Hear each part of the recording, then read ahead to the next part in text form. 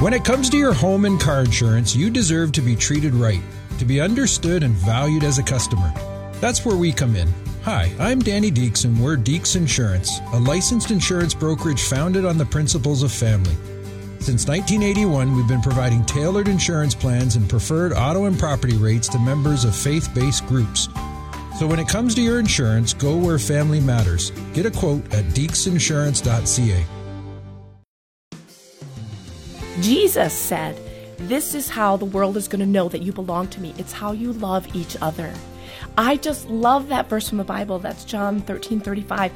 I love that God says, how you love each other is what shows to the world that you belong to me. It's not necessarily how much you love God, how much you read your Bible. I mean, that's all part of it, absolutely.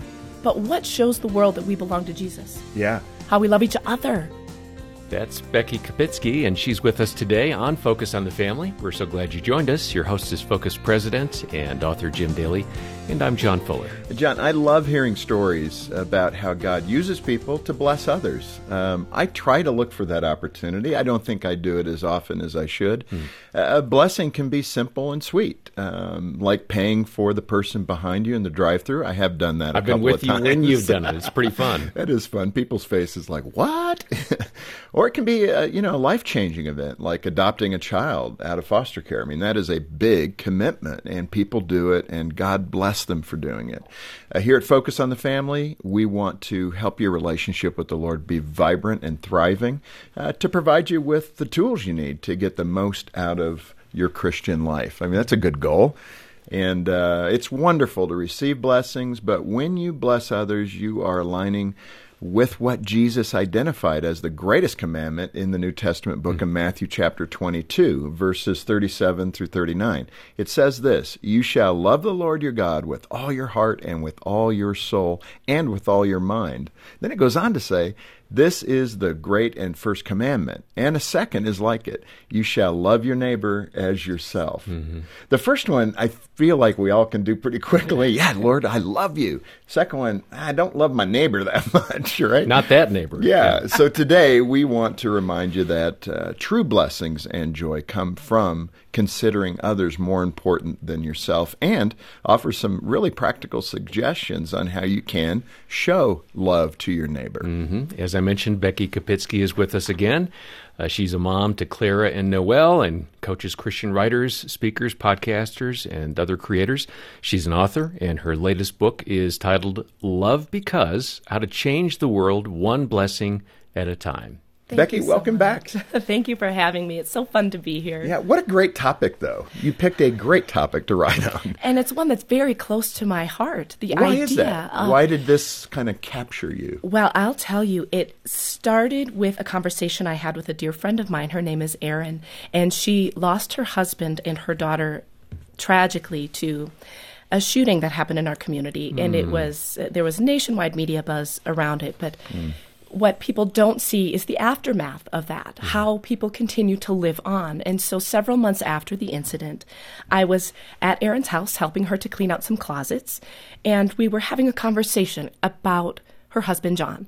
And she was telling me how the last year of their marriage, they didn't know it was going to be the last year of their marriage, but they had been very intentional about blessing one another, about finding ways to show love in action to each other. And in doing so, their relationship grew because they were thinking less of self and more of the other. And she used this term. She said it was like we couldn't wait to out-bless each other. Yeah. And that just struck me in my seat. I sat there, we were eating lunch, and I looked at her and I said, out-bless. That is an amazing concept. And from there, God would not let it go. I kept formulating this thought, what would the world look like? What would my family look like if I intentionally went out of myself to bless them, even when I didn't feel like it, even when I thought maybe they don't deserve it?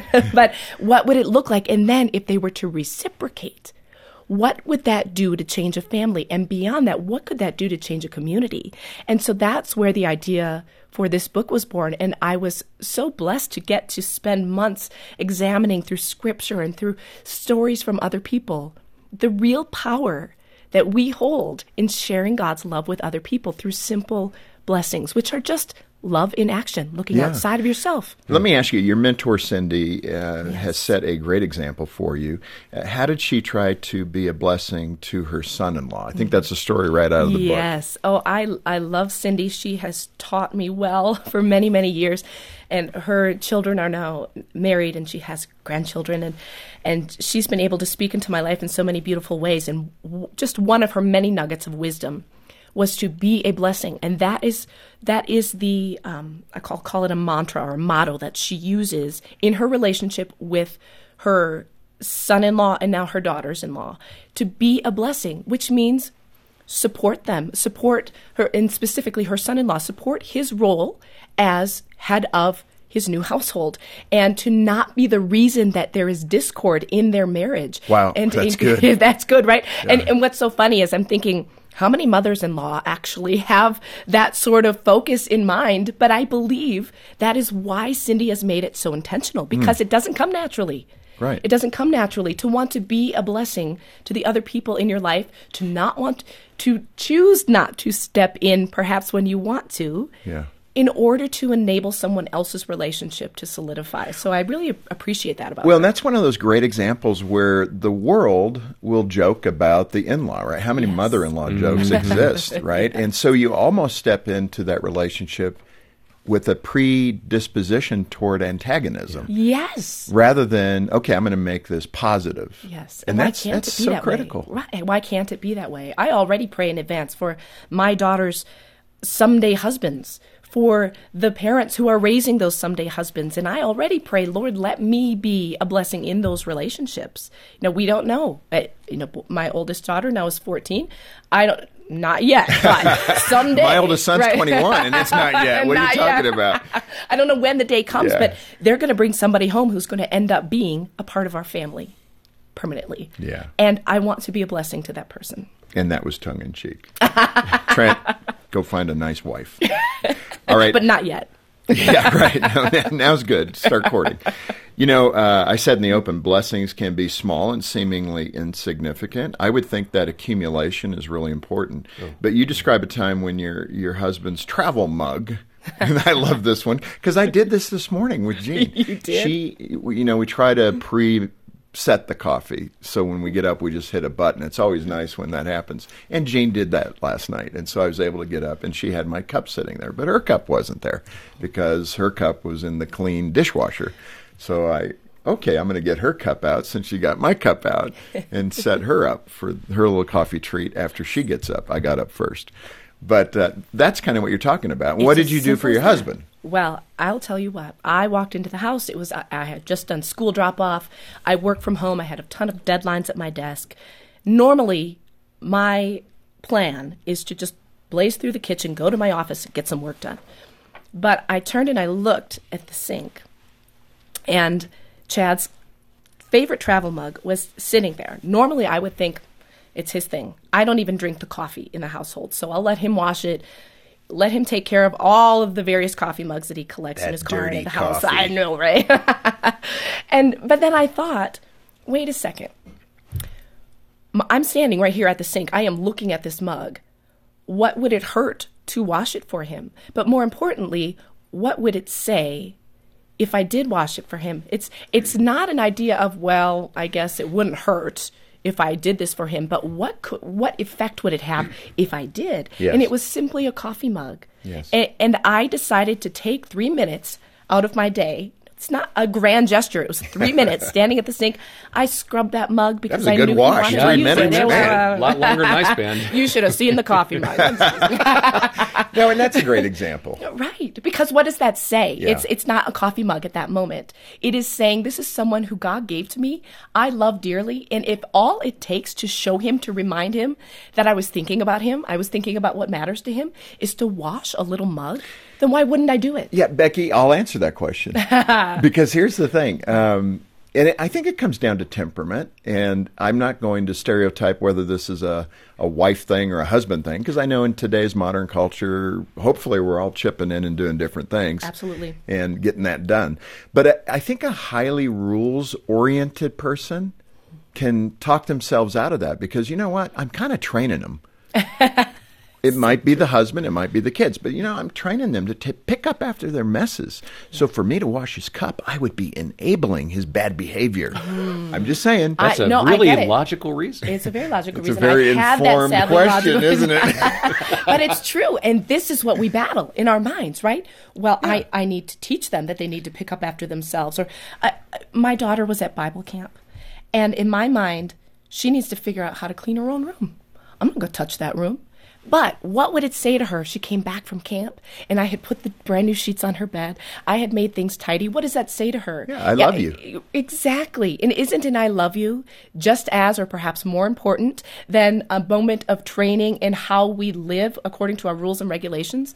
Love trumps everything. Yeah. And I think you would agree that it's all about the balance of doing that. Yes. You can also be a person that derives a lot of self-benefit from doing those acts. Right. Because it's making you feel good that I'm good. Right. It's making you feel good that I'm so good. That's the martyr. That's the martyr mom who says, well, I just cleaned the entire house for you people. Aren't I a good person? A good person. You are a good person. That's wonderful. But if you're in that spot, you probably aren't getting credit for that. No, but I'll tell you what happens when we do these small acts of kindness, of love, these small gestures. They actually help us stop thinking about the things that annoy us. I could look at my husband's shoes sitting in the hallway, although more often I will tell you it's my shoes sitting in the hallway. But let's just use this as an example. And, and I don't want to trip over those shoes. And I can run all sorts of thoughts in my head that say, oh, he left his shoes out again, and why isn't he thinking about me, and why is he being so annoying? Instead, how about if I took those shoes and I put them away for him? And then I no longer have anything to complain about, and I've just done him a blessing. Yeah. How countercultural is that, though? Yeah, I was just going to insert guys that have the shoes down. Think of your laundry. Why we leave it 4 feet from the laundry bin. I'm terrible at that. You got a friend that does that. I'm right? either a Right, very a bad very basketball player or, I just leave it there and assume somebody's going to pick it up and put it in there. Well, my husband is more likely the person to do our laundry, so I appreciate that about him. Yeah. In which case, stab me in the heart. But what do? I complain that he shrunk something. Come on, really? Because he was being kind. He was going out of his way to think about us. So how we receive another person's blessing is also a big part of giving love generously. This Focus on the Family broadcast will continue in just a moment.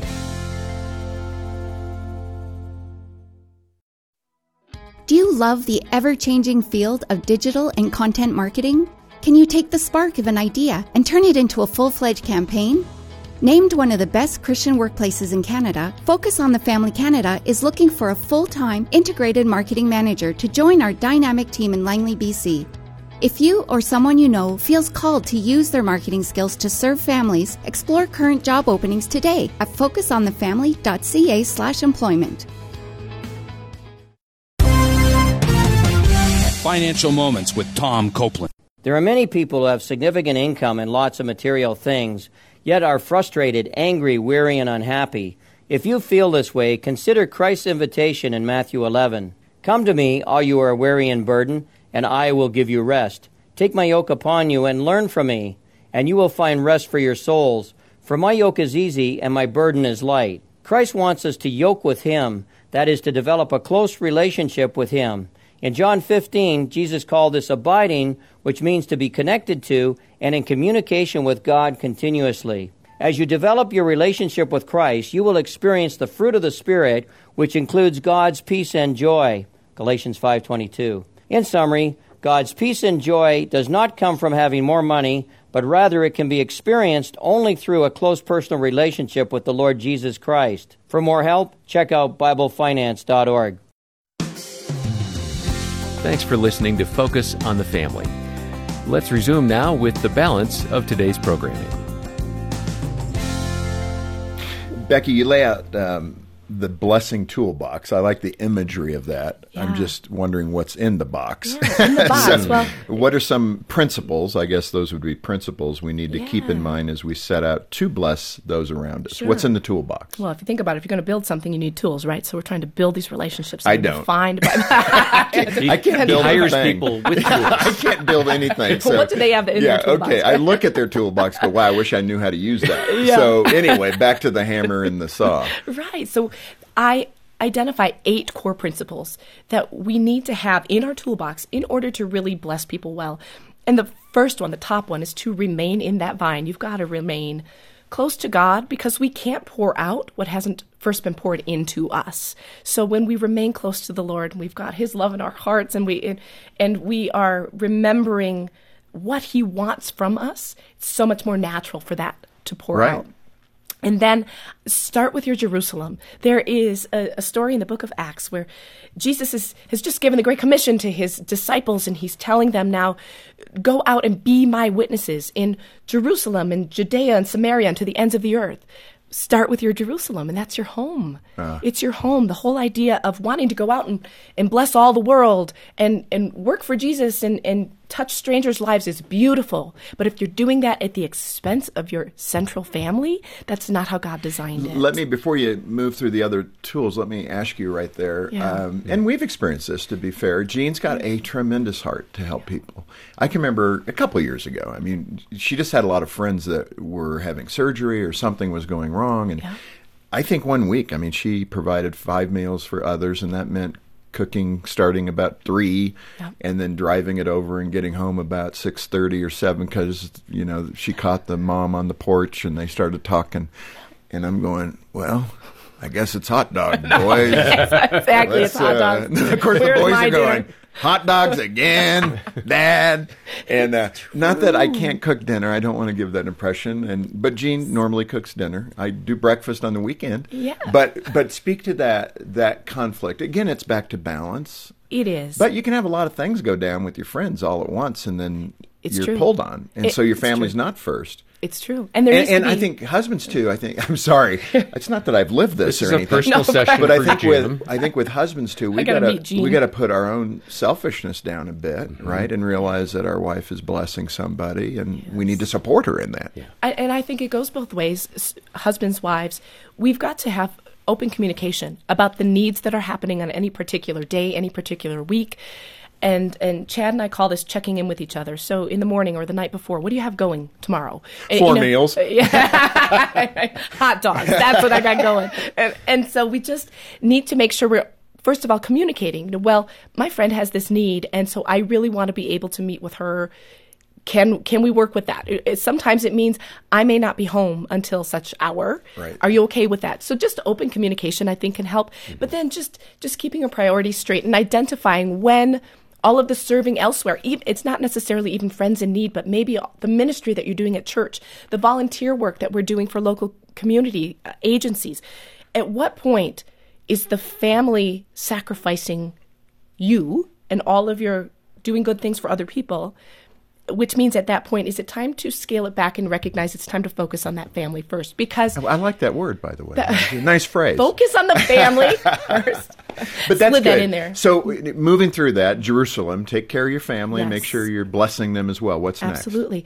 Well, first of all, no blessing is too small. Right. So again, you don't need to go on some tropical vacation. You don't need diamond earrings. It's the little things that really add up. And that's what defines a relationship long term. And then be a cheerleader. Words are so important. Words are so important. So encouragement goes a long way. How we're using our words, how we're using our tone of voice.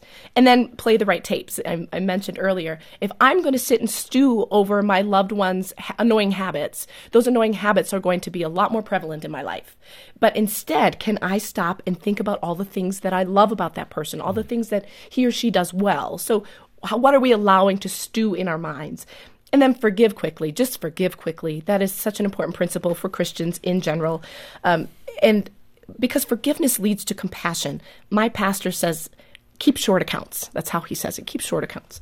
And then show the real you. You know, I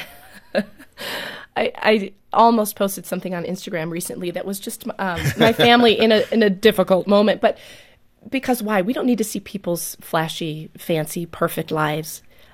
A true ministry is filled with honesty in which people can relate to how you are also struggling with something. There was one Christmas when I was looking at everybody else's beautiful family photos in front of the Christmas tree and everybody was smiling. And so I posted my post-Christmas gift opening shrapnel living room. Yes, this is my life on Christmas. Can anybody relate? And so many people came in and said, yes, that's my house too. So just being real and genuine, I think, really helps to bless people, to help them feel like they are not alone. And then finally, in this one, I will stand on, because I did it the wrong way for a long time, is to take care of yourself first. Yeah. I don't mean first as in you are more important, but self-care is what enables us to pour into other people.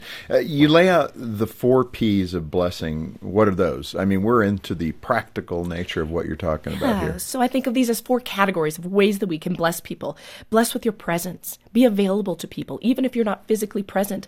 Phone calls, Zoom calls, sending a gift. That's blessing with your presence. Blessing with your possessions. It doesn't necessarily mean writing a check. I mean this kindly, but sometimes writing a check is the easy way out. Are you willing to give of yourself, to give of your time and your goods to really serve another person? It's as simple as my friend Alicia gave a cup of coffee to a homeless man, had a wonderful conversation with him, and discovered he was listening to worship music. And she felt so cut to the quick from that. She thought she was serving him, but in the end, he served her with a wonderful lesson. So our presence, our possessions, our perspective. Are we looking at other people the way God looks at them? Or are we judging based on appearances? Yeah, that is so hard. It is very hard. Yeah. And so you can bless people simply by having the right perspective of them as being someone that God created and someone God loves. And then prayer is such a huge way to bless people. Even when you feel like there's nothing else you can do, prayer should always be first anyway. It is the one blessing that directly invokes the action of God. That's good. Yeah. In that possession category, you had a situation where you were blessed, and that sometimes is a little uncomfortable, but it was a big thing, right? It is. Girls were not happy, perhaps, with their little piano. Yes. This was back when my girls were just starting to take piano lessons, and they were becoming skilled enough. They needed a really good instrument, and they were still working on my 20-year-old weighted keyboard that I had gotten for a college graduation gift. It was not ideal for them to learn acoustic piano. And so I was talking about it backstage. I'm on the worship team at my church, and the bass player happened to overhear me. And he sent an email later in the week and said, I heard you're looking for a piano. I happen to have mine. My kids are grown. They're gone from the house. I have it right here in my back pocket. I've got it right here in my pocket. But he said, we're moving, and we don't have a need for the piano. Would you like to have it? Wow. And it was such a tremendous blessing, and now my girls have been playing on that piano for years. And it spoke to a direct need of mine and was given in such a selfless way, and he was so humble about it. Other people had offered to sell us their pianos, and that would have been wonderful too. But he just said, you know what, I recognize a need here. I don't need it. God blessed me with it. He blessed us with this excellent new house, and we don't have space for the piano. I want you to have the piano. One of the P's you're mentioning is perspective, and it's funny. How can I bless another person with my perspective? I tend to over-bless people with my perspective. You're very enthusiastic and optimistic. It's a good thing. So straighten me out here. What do you mean by blessing with your perspective? Well, primarily what I mean there is seeing people as someone that God created, has as much value and is worthy of as much respect as you are, as the people in your circles are. And if that person looks different, if that person speaks different, if that person has differing opinions, that person is still worthy of respect and dignity. Because, like you had said earlier, we're all created in the image of God. And it's funny because my senior pastor was the one who really pointed this out to me and told me a story of how he went to the grocery store, and he's a really straight-talking Italian guy. I love our pastor. And he was in a hurry, and there was a gal in front of him in the checkout line just taking her time, being chatty with everybody, and she was being very friendly, and he's thinking, come on now, we got places to go. And as he said, she was all tatted up, and she's got earrings everywhere and not in her ears. And so he formed a judgment. And she turned around and she saw him, and he said there was a look on her face, and she said, Pastor, how fun to see you. I just loved your sermon on Sunday. And he said he was absolutely crushed and realized this is what we're talking about. We've got to see people the way God sees them, not the way we want to see them with our fast judgments. Because otherwise, as he said, we're out of play. Yeah. We can't be witnesses in this world if we're judging people on appearances. Assumptions are deadly. Yes. Social media is full of assumption, and it's a killer to the human spirit. It is. And to community, for sure. It is. Let me ask you Becky, we kind of touched on this, but that person that perhaps has a small circle of friends, or maybe not many at all, and they feel like, I don't have that. I don't have the blessing of blessing others. Yeah. It reminds me of a conversation I had with a Christian leader one time, and it was funny because we were talking about the fruit of the Spirit, love, joy, peace, goodness, all of that, and patience. And he actually said, well, I just don't have patience. And I said, I remember just thinking it. I said this out loud. I can't believe I did this. And I said, well, I don't think it's like a menu you order from. It's not. I mean, if you're a Christian and Yes. you're in Him, then these things should be present in you. And if it's not there, that is something to work on, not to say, Yes. oh, you know what, God didn't give me that. He didn't give me mashed potatoes. I don't feel like eating the broccoli today. Right. So it's so true. And patience is one of the fruit that I like to say doesn't grow too hot on my tree, but I know it's still there and we have access to it. You're right. Because believers have fruit of the Spirit. I think the same thing of kindness. Kindness is fruit of the Spirit. So Christians have access to it in ways the rest of the world doesn't. Mm-hmm. There's a difference between being nice and being kind. Kind comes straight from God. And that's so well said. And I think that is the purpose of even having you here today, Becky. At first I was thinking, this is kind of light. We all know how to bless people. But this has been so informative and so good and challenging, Yes. honestly. We actually really stink at blessing people. Well, I wasn't going to say it that way. Oh, is it just me? But it's true. It's true. We're not as, well, we can only speak for ourselves. Yeah. So, I don't think I'm as intentional as I should be at times. And of course, we're always going to get busy, and there's 100 reasons why you miss blessing somebody. Yeah. But like that comment about thinking the best of your spouse, why not think the best of, Lord, let me see where I can bless another person, Yes. and wake up with that prayer on your lips, right, for the day. Yes. That would be Yes. awesome. Well, you've done a wonderful job well, thank expressing you. this, Becky, and Thank you. it's so wonderful to see you again. Your book, Love Because, How to Change the World One Blessing at a Time. You can get that directly from us here at Focus Canada, and the great part about it is that the proceeds go right back into ministry. They don't pay shareholders, right? And it strengthens marriages and families and saves babies' lives and brings the hope of Jesus to people who need Him. So get in touch with us and ask about how to get a copy today. Get in touch, make a donation as you can, and request Becky's book. And you can do that by going to focusonthefamily.ca or call 1-800, the letter A, and the word family. Well, join us again tomorrow. We'll hear a classic presentation from Corrie ten Boom, who saved 800 Jewish refugees from the Nazis during World War II. She'll share how she was able to extend forgiveness to the man who betrayed her to the Gestapo. And that man wrote me that you could forgive me is such a great miracle. Your forgiveness has shown me what it means that there is forgiveness through Jesus Christ. On behalf of Jim Daly and the entire team, thanks for joining us today for Focus on the Family. I'm John Fuller, inviting you back as we once again help you and your family thrive in Christ.